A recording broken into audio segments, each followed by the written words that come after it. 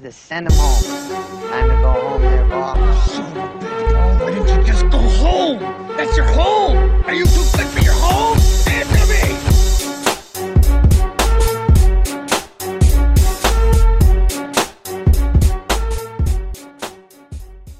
Hello and welcome back to the Off the Tips podcast. If you're reading the title, you'll realize this is a little bit of a different pod. We're bringing back the Course Nuffies series that we've been a little bit slack with, and this one's probably one for the travelers, one for the golf sickos that are about tradition. And to break it down, well, with me, I'm going to probably take a bit of a back seat because I was just living this trip through images and videos as AC and Monty. Boys, welcome, and I'm sure you're looking forward to breaking down your golf trip. Hey Cal, yep, so pumped for this one. Excited to reminisce. We had a great trip. Monty, how are you going, mate? Yeah, good mate. It's good to be here. It's 6 months have passed, but yeah, pretty pumped to rip in and try and inform the listeners about how epic island golf is. Well, boys, we'll cut the small chat there, and just Monty, can you talk to me about why Ireland and not maybe somewhere else? Yeah, it's a good question. I think most people think of UK golf and think imminently to Scotland. Whereas for us, probably one of the core attractions of doing an island golf trip is it doesn't quite have the same depth of golf as say a Scotland or a US or even England does for that matter.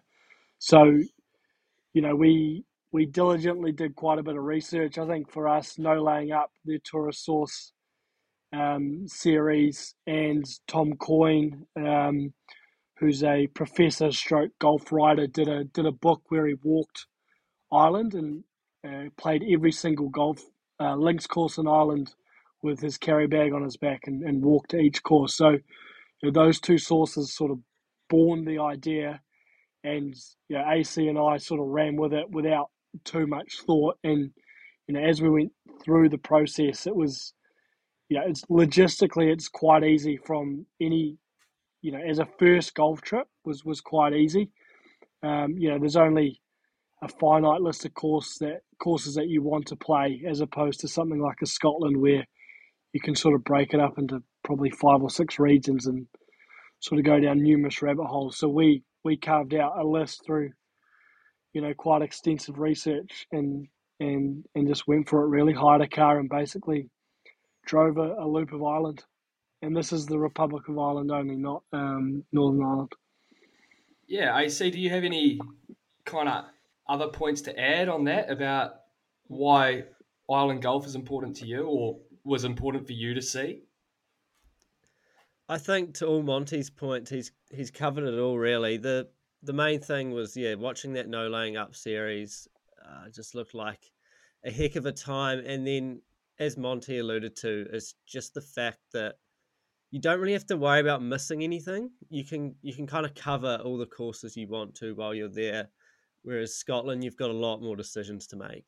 And so for given the circumstances, I think it was a lot easier logistically to go to Ireland, and man, their golf courses are good, which we'll talk about later.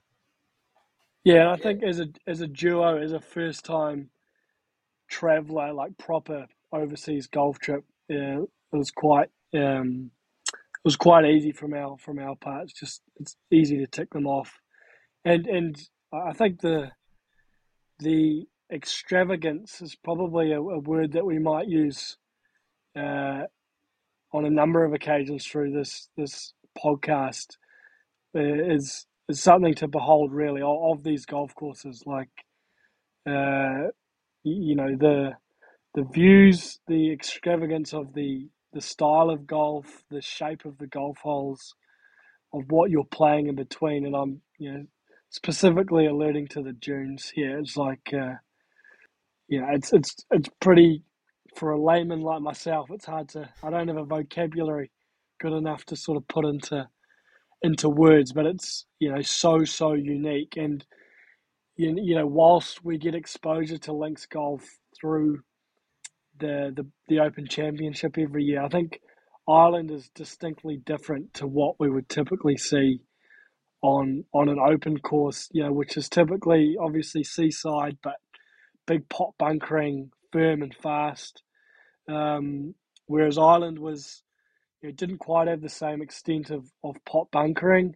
It still had it, and what it lacked in pot bunkering made up for in just the dunes and the scale of these courses, like carved out of made with shovels primarily back in the day, and hence they didn't have the power to move big dunes. So you put golf holes in between them, which was pretty chaotic and fun.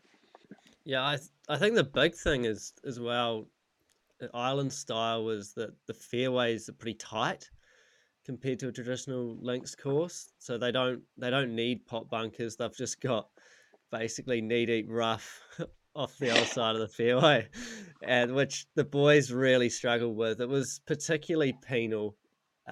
Basically, every golf course, Monty and I just couldn't keep big numbers off the scorecard. It was it was great though. They were all tough walks as well. Is another thing I'll add. I, we were always pretty knackered after a day. We'd earned our beer. Yeah, well, boys, I'm really keen to hear about these golf courses. But before we kind of rip into that, do you want to just run me and the listeners through what you did and how you went about it? You know, your time frame and your movements. I'll start with you, AC. Maybe you can kick off. Yeah, so what we did is we were there for 2 weeks and played 12 golf courses. So what we did is we started in Dublin and played a kind of ad hoc round at a course called Barlas, played at the island, and then drove up to Sligo, where we played Enniscrone, County Sligo, and Cairn. And then we kind of went south and down to Lahinch, and then we played at Ballybunion. We went to Tralee, Waterville, and then Dukes to finish. We played a couple of 9-holers along the way, and obviously there was a few rest days in between, but that's very high level of what we did. I don't think I've missed any golf course out there, Monty. So that's the basis of our trip. So we basically did we went to the top of Ireland, real basically, and then came down. We covered it was a fair trip. We covered a decent whack of Ireland during our time there. Yeah, I think we drove 1,200 kilometers or something over 14 days. Couple of rest days, 136 whole day, and so it was quite nice. I think one thing people should be cognizant of when planning a trip, and probably more so to Ireland than anywhere else, is because you don't have to be so hectic in your schedule. Don't be afraid to plan a couple of rest days in there. I know most eager beaver golfers just want to get out there and play every day, but we quite enjoyed and found it quite advantageous just having a couple of days here and there, one in Dublin, a couple in Galway, where you can just put the feet up, because they are big walks. The pubs are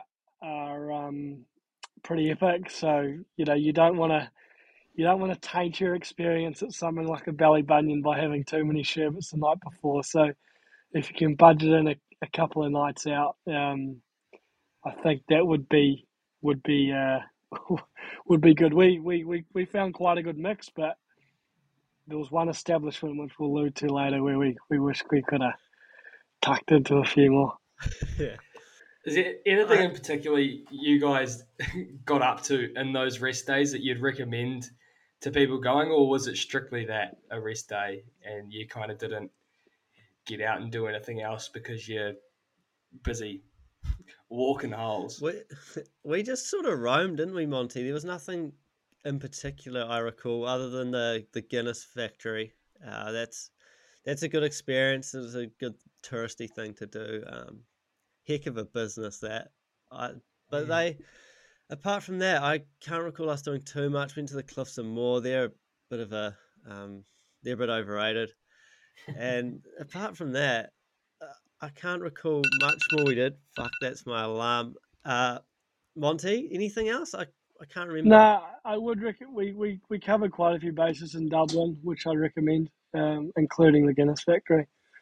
But I just think when you're playing that much golf and doing quite a bit of driving, you need that time off because even sickos like us, you can get a little bit bored of, well, not bored of the golf, but it just you want it to remain fresh and unique. And I think one other thing I'd just tie into Ireland generally before we get specific into the courses is, I wouldn't get your hopes up about the weather. Like we had a okay run, and just talking to the locals who we played with and others whilst we were there. Um, yeah, that's just one other factor to be mindful of, in that you're highly unlikely to get 14 days of good weather on an island golf trip. Like you could easily get 8 to 10, but I can't recall a round of golf where I didn't play with at least a jersey or long pants. And that just sort of adds to the AC's comment earlier about attitude. Attitude's a premium playing island golf courses. Your big numbers around the corner, whether it's from your own doing or a big gale or something. Yeah, I think generally the one thing I took away was you've got to have a good attitude, otherwise you have a shit time because the weather is often pretty grueling. The scores are never great, so you've just got to just soak it up while you're there. I kind of started sort of thinking, okay, I want to play 12, 13 good holes. And I think it's a better way to think of your round rather than your total score, because Monty and I were never really near our handicaps. It was Neither of pretty us bleak. playing off fours and fives or something. Neither of us broke 80 around Yeah. Ireland. I don't think. No, Um, not even, I don't think any it, were close. no, no. I think my best was maybe like an 82 with probably a birdie on the last or something. Um, and the other thing I'd say is Ireland golf course, like any UK golf course, is rugged by nature. I alluded to it in the dunes. So, your expectations should be around like the wow factor of the shots that you're playing, the creativity required around the greens. Like it's so different to what we have at home. And you're not going to get like a Cape Kidnappers or a Cowrie Cliffs type conditioning every round you play, like you will at the top courses. But there's just so much rugged beauty out there. Cairns probably a prime example, but it just sort of adds to the whole wholesome experience. It's proper golf, right? Not this glorified resort American golf. Was there any kind of additions to the bag that were important around Ireland? I'd say what the obvious one would be an iron you can hit off the tee, but what sort of shots were you guys playing that you maybe wouldn't play in New Zealand?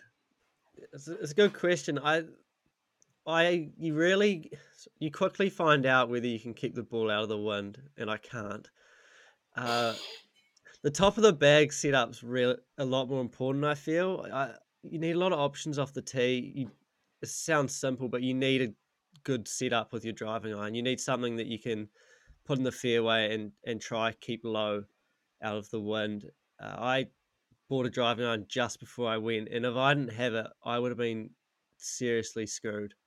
Uh, it was a big player for me, so it's it's just it got to the point as well where you'd be playing into the wind and you'd be a chance of getting to the green with like a 3 wood, and the risk just was too much as well. So you'd have to kind of lay up, and yeah, it was such an eye opening experience for me. And I've played a lot of golf, but it was just a different gravy. Yeah, I think you need to be able to have the ability to put your ego to one side. Like, just hit a 5 iron from 110 or something. Like the shot that rather than forcing one into the wind, and I know it's 101 stuff, but it was really rammed home in Ireland. But just that half swing iron shot is huge, both off the tee and then also, um, heading into greens. Like accept that on some holes into the wind, that bogey's a good score. And also the probably didn't get as quite as many runoffs as I was expecting, but there's still enough that like that 7-iron chip into the hill, or even up to a green is very handy. Like I think most golfers would acknowledge that they don't use it as much as they should, because it's a low risk option, but it can really limit the damage and help make some up and downs from tricky spots around Ireland, and just take your medicine out of the rough. The other thing that was really tricky with the rough is you'd be on dunes, right? So the ball would be below your feet or well above it, and it just made it even more difficult, especially when it's seriously thick. That was what we really struggled with, I felt. The rough was bad, but just not having a flat lie. Yeah, and reflecting on it when we were at the Open at Liverpool, you can't ride the wind. Like if you've got a left to rider, trying to hold fairways or hold greens, hitting a fade. Boys, there was some interesting intel on shot shaping and club usage. I'm sick of that sort of stuff, but I think the punters are ready to get into chatting about some golf courses. AC, kick us off, mate. Where did the big grand? We had a bit of an afternoon to kill. We had no plans of golf, and Monty and I thought, okay, let's have a little look around and let's just find it. We had a bit of an itch to scratch. We were keen to get out there and just play a pretty casual afternoon round, and we landed on Corballis, which was a great start to our Irish golf experience. They had this unbelievable front nine that had some dramatic holes, a lot of up and down, some pretty interesting dunes that you play between, and then the back nine they shouldn't have bothered with. The back nine was bleak, but it was cheap. It was an awesome start. I remember thinking, holy shit, I'm in some strife here because I couldn't keep it on the planet that day. And I honestly remember being so concerned about like how I was going to go at all these nice courses. I wouldn't have verbalized it that much, but I was genuinely like, oh, this could be such a tough trip. Yeah, But yeah, it was a great time. it's a fantastic curtain raiser for everything. We flew in over Dublin and we saw all these golf courses. It was like, fuck, we gotta get out. We gotta get out. It's probably 20 minutes out of Dublin on car, maybe 30. Good way to practice the Irish driving, and then good way, a great curtain raiser, the front nine, like very similar to what we faced in the days following. I'd highly recommend if people have a spare couple of hours in their evening when they're in Dublin, or half a day to kill, to at least just go out and play the front nine. Just your classic country golf course, tiny little clubhouse, just epic golf holes. June, I think we got we had a couple of shockers with directions, thinking the hole was one way and we played it that way, and turned out we just hit it in some absolute bunda. But it's part of the experience. You talk about it having an epic front nine. What stood out on the front nine that was left out of the design maps on the back? Just the land they had to work with would be the thing, right? A lot of quirky holes. You're kind of hitting off little plateaus down to greens, hitting up to greens. You're kind of between the dunes, and then the back nine, you kind of come out of the dunes, and it looks like it's just been added on to try and make 18 holes, is the way I describe it. I don't know if that's exactly what happened, but it's the impression I got. On the front nine, you're playing in some like genuine valleys of dunes. Like you're playing as if the fairway was meant to be there, and that's the path you've got to take, which obviously we didn't take. But it's it's lots of sort of tabletoppy type greens. Some pretty short. If you look at the card, it was pretty short from memory, but it requires all sorts of shots. Epic, epic starter. Then we can probably leave Corvallis there. Like I said, would recommend that for 9 holes if people have got time. We stayed in Dublin for a few nights. So the day following was we played the Island Golf Club, which along with Portmarnock would be regarded as sort of the top 2 or 3 golf courses in Dublin, and is ranked in the top 10 in Ireland. It was quite different in a weird way to what we had through the rest of the trip. So we had a very firm and fast day at the island, which wasn't necessarily indicative of the rest of the trip. Like whilst it was still firm in summer, this day was something else, and I think it'll hang with me probably for the rest of my life. Like some of the shots we had to hit, like very very narrow fairways on some instances.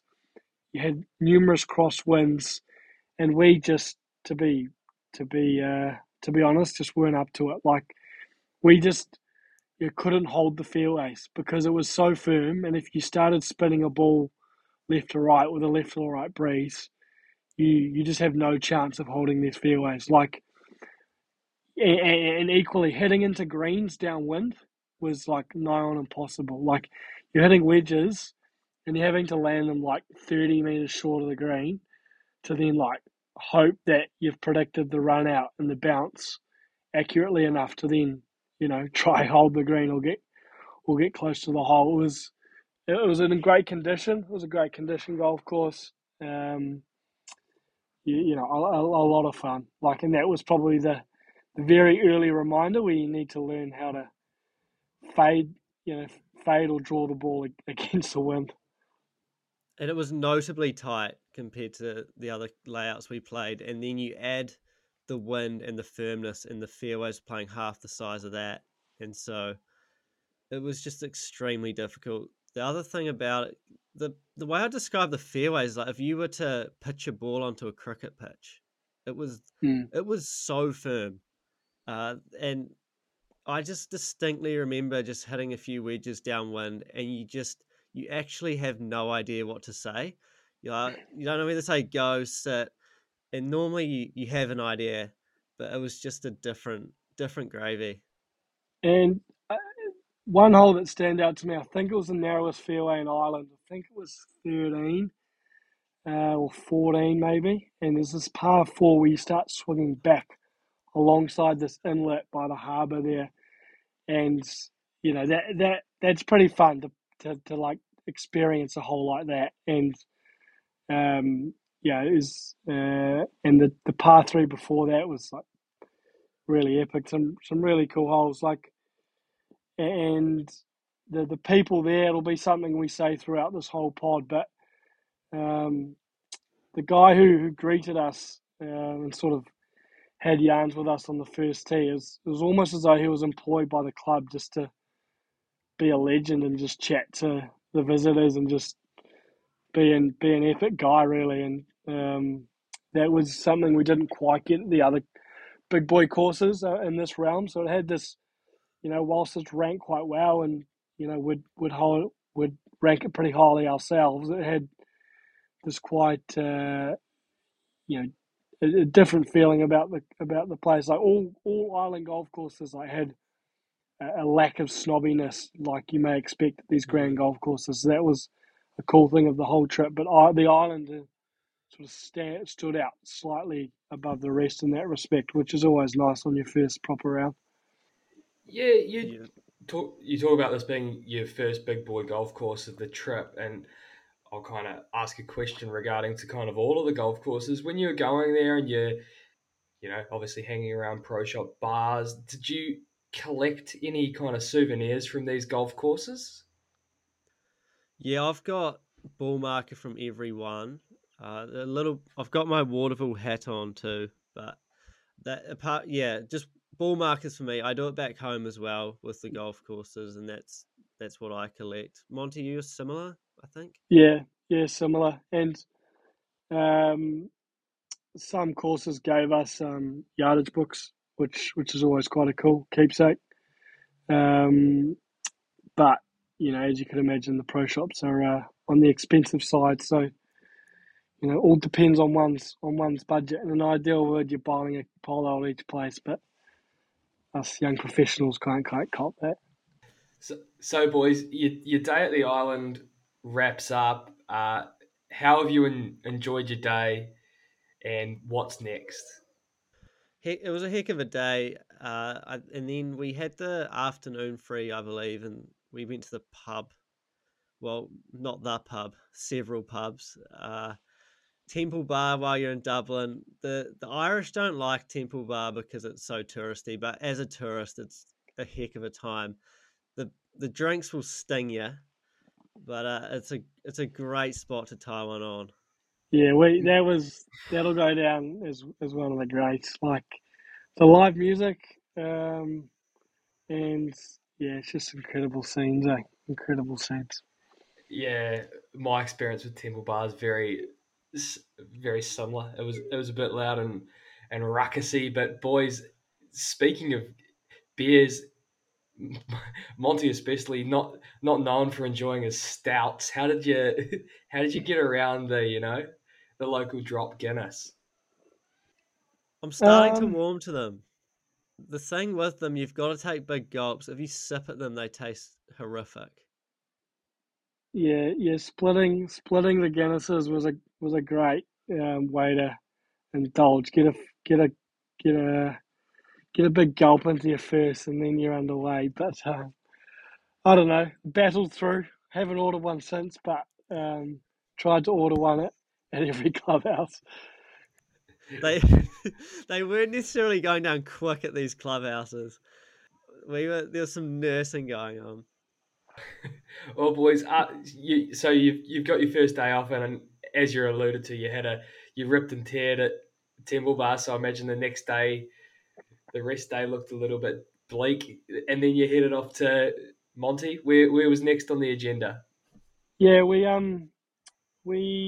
drove about 3 hours north into sort of the northwestern tip of Ireland, or the northeastern tip of Ireland, I should say, to County Sligo, Enniscrone area. So we played Enniscrone in the afternoon, which is a golf course that um, is probably starting to come on the radar of tourists more and more. It's probably not one that would have always been on the radar, like some that we will allude to through the course of this podcast. But it's I think it has the highest, one of, if not the highest set of dunes in Ireland on the golf courses. So it was, it was a good course, amazing dunes, amazing views, probably the biggest dunes on the trip,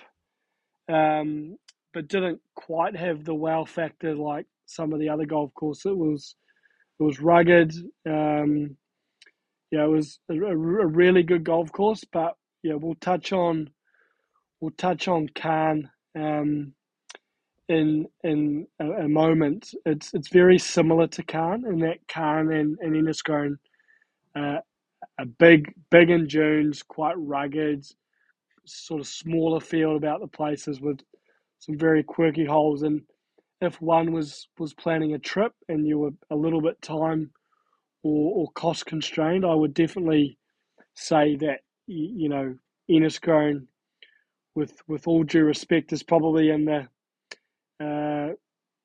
not the no need camp, but like if you had to pick one of Cairn or Enniscrone, I'd go with Cairn. They're quite similar and in a similar location, but a worthwhile course all the same. AC. Yeah, I think I agree that Enniscrone was one of the weaker places that we played at, but I still had a heck of a time there. the I think to Monty's point, the holes that were outside of the dunes just didn't inspire us that much. The one thing that we aided by is we played with. I think he was about 15, and it was his local track, and just a great kid. He was so mature for his age, and just showed us around so well. We had a great time playing with him. That's What was his the name? sort of Frankie. Frankie. That's Frankie, it. eh? Yeah. So that's the sort of experiences that you have that you'll remember as well, rather than the course. He was just a he really took pride in showing us around the place, which was awesome. And one thing I'll never forget is Monty asked him if foxes are dangerous. The foxes on the golf course are dangerous, and he just lost it, Frankie. He just thought it was the stupidest question he'd ever heard. Um, and basically told Monty, let's put it this way, it's more scary you. Yeah. So, Has but do you reckon Monty's just watched too much Dora the Explorer where when he was growing up and had a bit of head noise about Swiper? Yeah. Yeah. Many a nightmares about Swiper. Swiper no swiping is a common phrase in my head. I want to shout out the par fives there that they had four of them, but three were epic. One wasn't great, but I thought they had the stronger set of par fives of any of the courses we played. They would have matched up with them. Yeah, and What 12 or 13, maybe this epic downhill par four. You sort of can take the options well over the dunes and try almost get to the green. We just play around them. Epic golf hole. Yeah, still a lot of really good golf holes. AC? What in particular stood out about the par fives? Were they just all different, or was there anything that springs to mind? Well, three of them were in the sort of dune section of the golf course, which is obviously always going to be more exciting, and just yeah, big elevation changes, some dog legs. One of them I had a pretty good look for an email too, so maybe that tainted my view of the hole. But basically, just they just had a whole lot of intrigue about them, different sort of shapes to the holes, really, and a few of them you couldn't hit driver was risky off the tee as well, which is always a bit quirky for a par five. And they're playing in different directions as well. Yeah.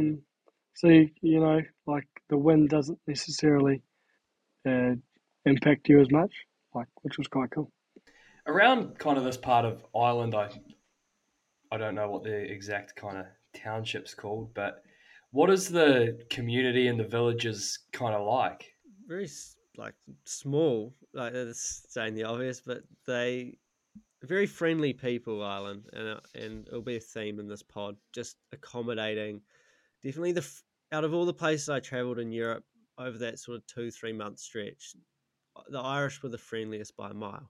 Yeah, and it does get quite remote, like small town New Zealand, but probably 40 years ago, or something like that. Like it feels almost backwards in a way, like some of the small towns in Ireland, which is quite refreshing actually. And then the roads, for those who aren't aware, the roads in Ireland aren't known to be the easiest for driving. And when you get up into the more remote parts of the country, you start driving on what are allegedly double lane roads, but you can barely fit one car through, let alone two. How did the boys go with that? We were fine. Driving in the cities was almost harder. We had some hairy moments in Dublin just early on. Me I think specifically. one stage Monty went down a one way lane, we were heading against the grain. Uh, but they had so the thing that's a bit unsettling sort of when you're driving there is they have these sort of stone walls, but they're hard up against the road, so you don't have like wriggle room either side, so it feels a lot tighter than it probably is as well. But I thought the boys did pretty well on the driving front, to be honest. Yeah, no skiers, which is a tick in Yeah, the box. And well, the car's coming back in one piece, so like, you could argue it was a fantastic driving display from the lads. Yeah, That's a impeccable. fact. So, correct me if I'm wrong, but this was your 36-hole day at Enniscrone, and then you headed to County Sligo, or is that Yeah, false we mail? played. We played County Sligo the next day. Okay, so AC, one of your favourites, mate. The floor Yeah, is yours. yeah, it just stages I clear. I loved this place. Very different style to other courses we played at. It doesn't really have dunes, so the fairways are a lot wider, which I can appreciate. A bit more of a Scottish sort of English type feel, more pop bunk because there's actually room. So with what happens in Ireland is there's not with the big dunes. There's actually not any room to put pop bunkers. So at Sligo, we got a lot more of that. It was a bit more strategic off the tee, trying to take some bunkers out of play. And then around the greens as well, without dunes, they had room for some pretty wicked green complexes. The greens were a little bit bigger, had some nice runoffs. I feel like you had a bit more options at Sligo. The hole didn't dictate how you should play it quite as much as the other golf courses in Ireland, I'd say, and that's what I really enjoyed about it. It was in great nick. The routing was really interesting. Yeah, I can't speak highly enough of County Sligo. I think out of all of them, if I was a member anywhere, it probably would be there. Yeah, I mean, I've got very little to add to that. Cool little town, Sligo, like good place to stay. Quite a cool clubhouse.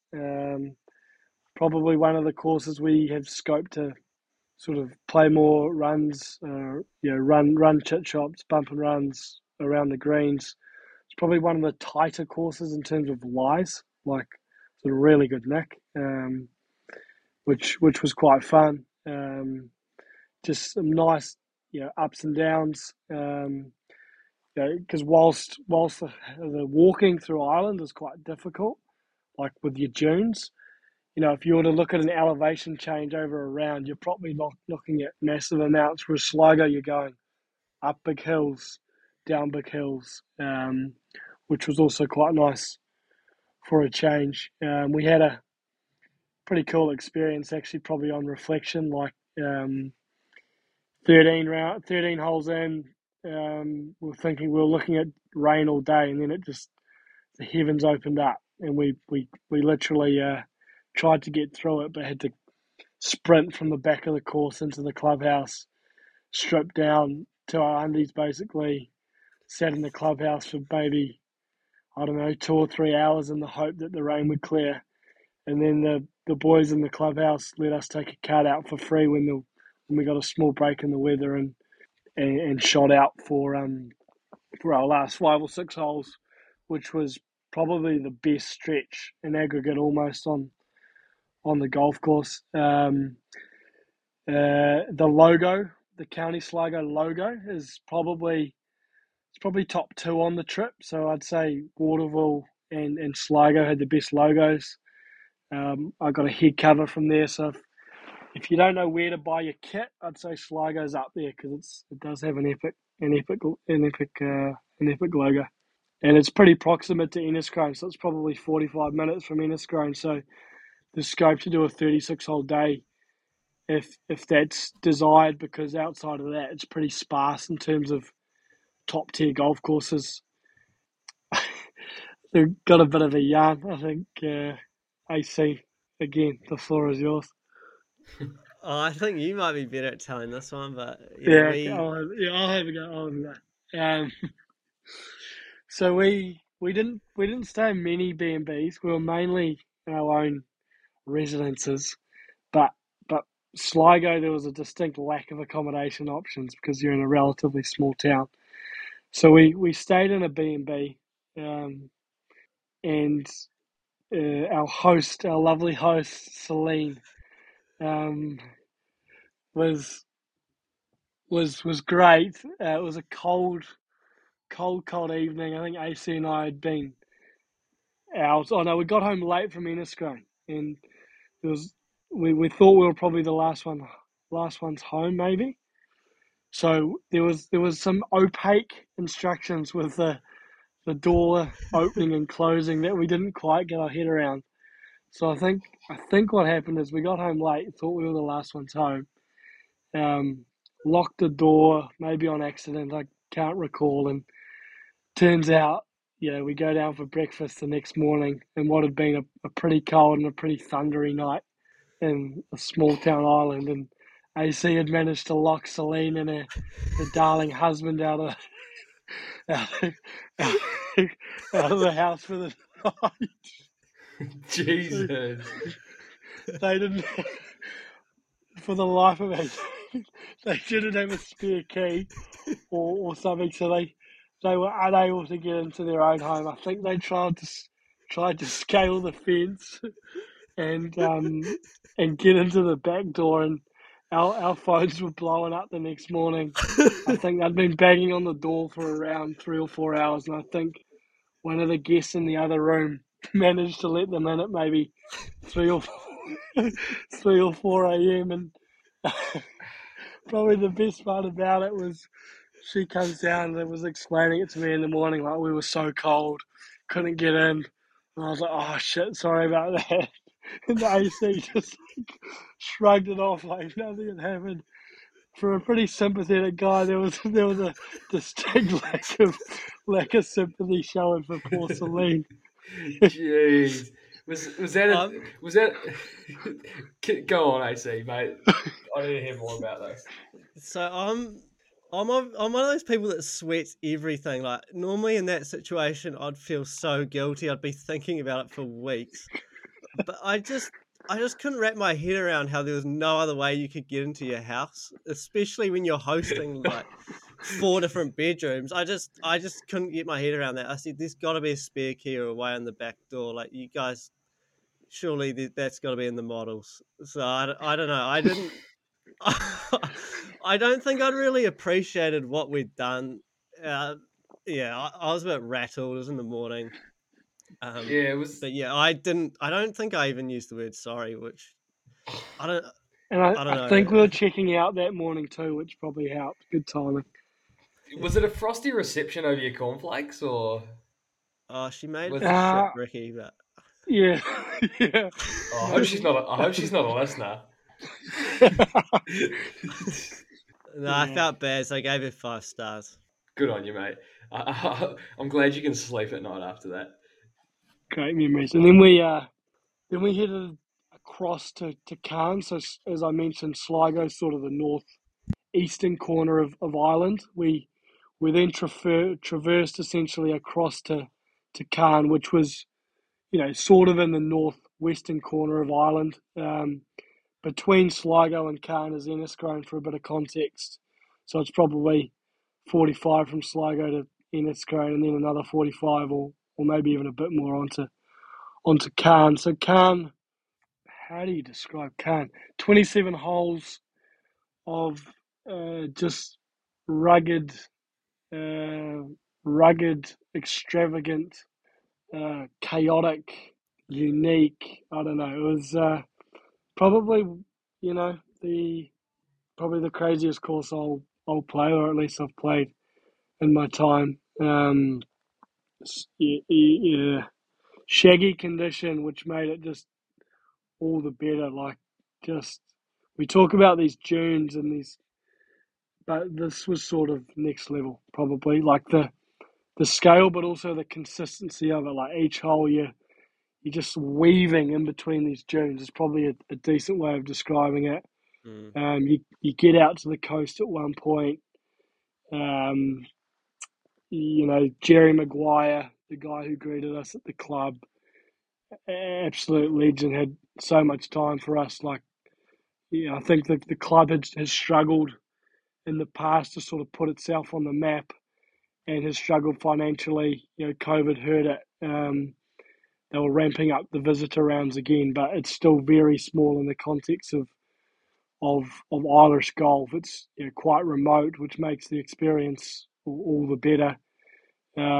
He gave us Jerry gave us a great term, the lobster pot, when describing a pub. Once you get in, you can't get out. in reference to one of the local pubs near there, which I thought was great, and I've started to weave into my vocabulary back home. I don't know, AC. You must play all 27 holes. The Kilmore 9, which was our last 9 holes, was just chaotic. I don't know. It's I'm struggling for words. It was cool. it's very hard to describe. Think what we'll do is we'll put some stuff on socials and just I think a few photos next to June's just to put in perspective how like when you're putting on the greens next to them, how tall they actually are when you see a human under it. Um, just for that reference, I think it's one of those ones where I just don't think you can ever describe it. I don't think a video or photo will ever truly reflect sort of how dramatic it is. It's kind of like playing golf on the moon. It's just Mm. so you just feel so it just feels like you're actually on a different planet, and it sounds really soppy and painful, but it's true. I think And one memory there I'll you go. have is on the Kilmore 9. There's this hole that it's probably about 300 up the hill, and this hill is steep and it's firm. And Monty's hit his 2 iron probably 200 meters, 210, and up the hill and into the middle of the fairway, and we just like, oh, nice shot, sort of thing. And then probably about 10 seconds later, this thing's rolling back 100 meters, and which is unfair. But if you laugh it off, it's just like that hole was just so outrageous. I'll never forget that. I don't I actually think know how I you're I meant to think play I that went from hole. having a. I think I remember it would have been about a 54 into the green, and I think I hit 6 iron. Is if my memory serves me correctly. Like, and that hole follows probably like one of the coolest par fives, right? That one where Mm, you like weave, you go left, then you go right, then you go left, basically onto the That's screen. Um, risk a really risk reward golf course. Like, if you're hitting drive around there again, it's not long. You could probably make hay, but yeah, even more so than some of these other courses, like a big risk reward element. Um, yeah, it was the yeah, sight of a club throw. I'm embarrassed by that on reflection, but it was just the compounding of like early links golf experience where you sort of nothing quite goes your way. You get these unlucky bounces. You just can't quite hit the golf ball properly, and it's just all the frustration came out at Cairn for a couple of holes. I I think we both distinctly, made two on this par three afterwards, which was cool. I I think we did that a distinctively, couple times on the trip. yeah, I distinctively remember Monty and I just making messes of par fives, and they were always after we'd had something a couple of big numbers, and you felt like you might be able to get one back, a little wedge in your hand into the par five, and we'd shank one or fat one and make a six, and we did that all trip really. I think it was almost like you put a bit of pressure on yourself when you get on the par fives, and that's the frustration Monty's alluding to. But the Kilmore 9, I reckon I finished 3 holes. It was the rough was so tough, and I just lost it at that point in the round. I was pretty gassed. It's a mm. tough walk around Cannes, so I think if you're playing the Kilmore 9, you do want a decent break between your 18 hole round. You have to play the But yeah, Kilmore nine. epic. Just You putting have it to. out there, not if. Yeah, Yeah, you're there. You can't not. Yeah, oh, that's well Khan's said. been high on my agenda for a long time, and I really hope I get there. And seeing all the footage of you guys playing, and obviously the no leg up boys went there and kind of I don't know if this is correct, but put them on the map a little bit. But Mm. you can just tell by all of the things I've seen through you guys and through other stuff how drastic it really is, and you can just tell, two accomplished podcasters like yourself struggling for words to describe this magnificent place. I think it's just a place, and I A- haven't been there that you need to get to. And I can't ran home sort of the whole experience of getting there too. Like it's very remote. It'd hands down be the most remote part of the country that we were in, and you sort of take this road where you feel like you're in the middle of nowhere, and then next minute you're in this golf course at the tip of the northwestern tip of Ireland. It's pretty epic in combination with the the the grand nature of the golf course. Anything else, AC? The one thing we haven't actually talked about yet is just how windy it was at every golf course we played. It's stating the obvious, links golf is always going to be windy, but we were dealing with 3 to 4 club breezes all day. Really, there'd be occasional times where it died down, but that was sort of the normal, I'd say. Yeah, and that day was no different. We Awesome, boys. after that was our only 36-hole day. So we played 27 at Cairn, and then probably drove for a couple of hours, and then played 9 holes. And this was heading down to the southwest, which is we're a pocket of good golfers. So then we played a country 9-holer called Morani, which Tom Coyne had recommended from memory through his book as one of his more preferred 9-holers in Ireland.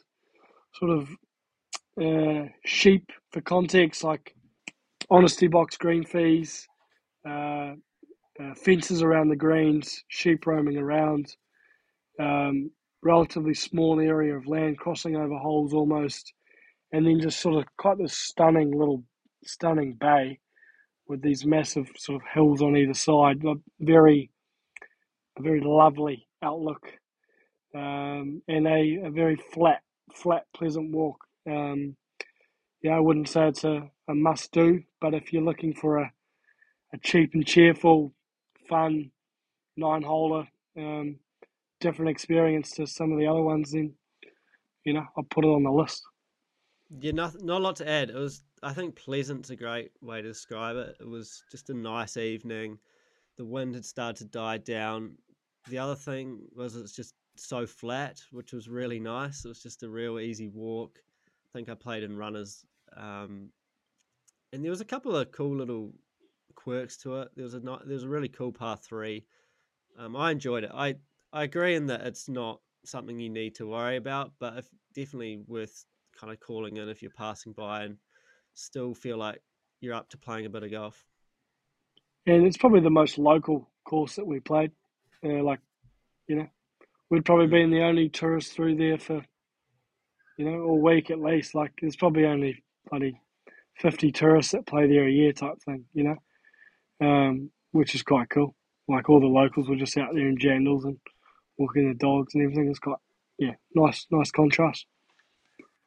Awesome, boys. We're heading to the end of part one. One thing I just kind of want to circle back on is you talk about the lobster pot being the local around Cairn.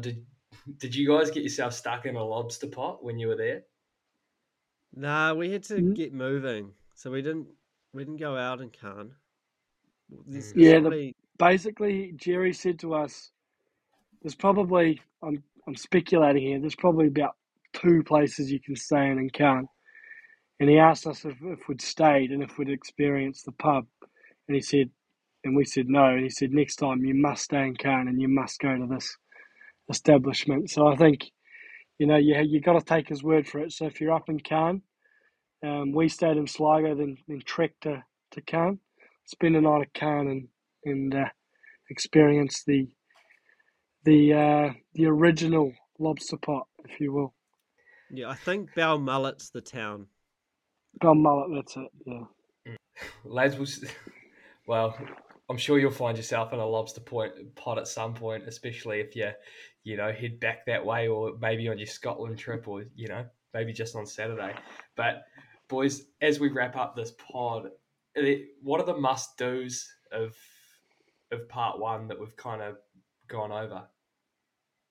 Yeah, I think if you're being cutthroat and you were cut for time or on a budget, let's say, I think in this pocket of golf courses we played, I'd say you must play County Sligo.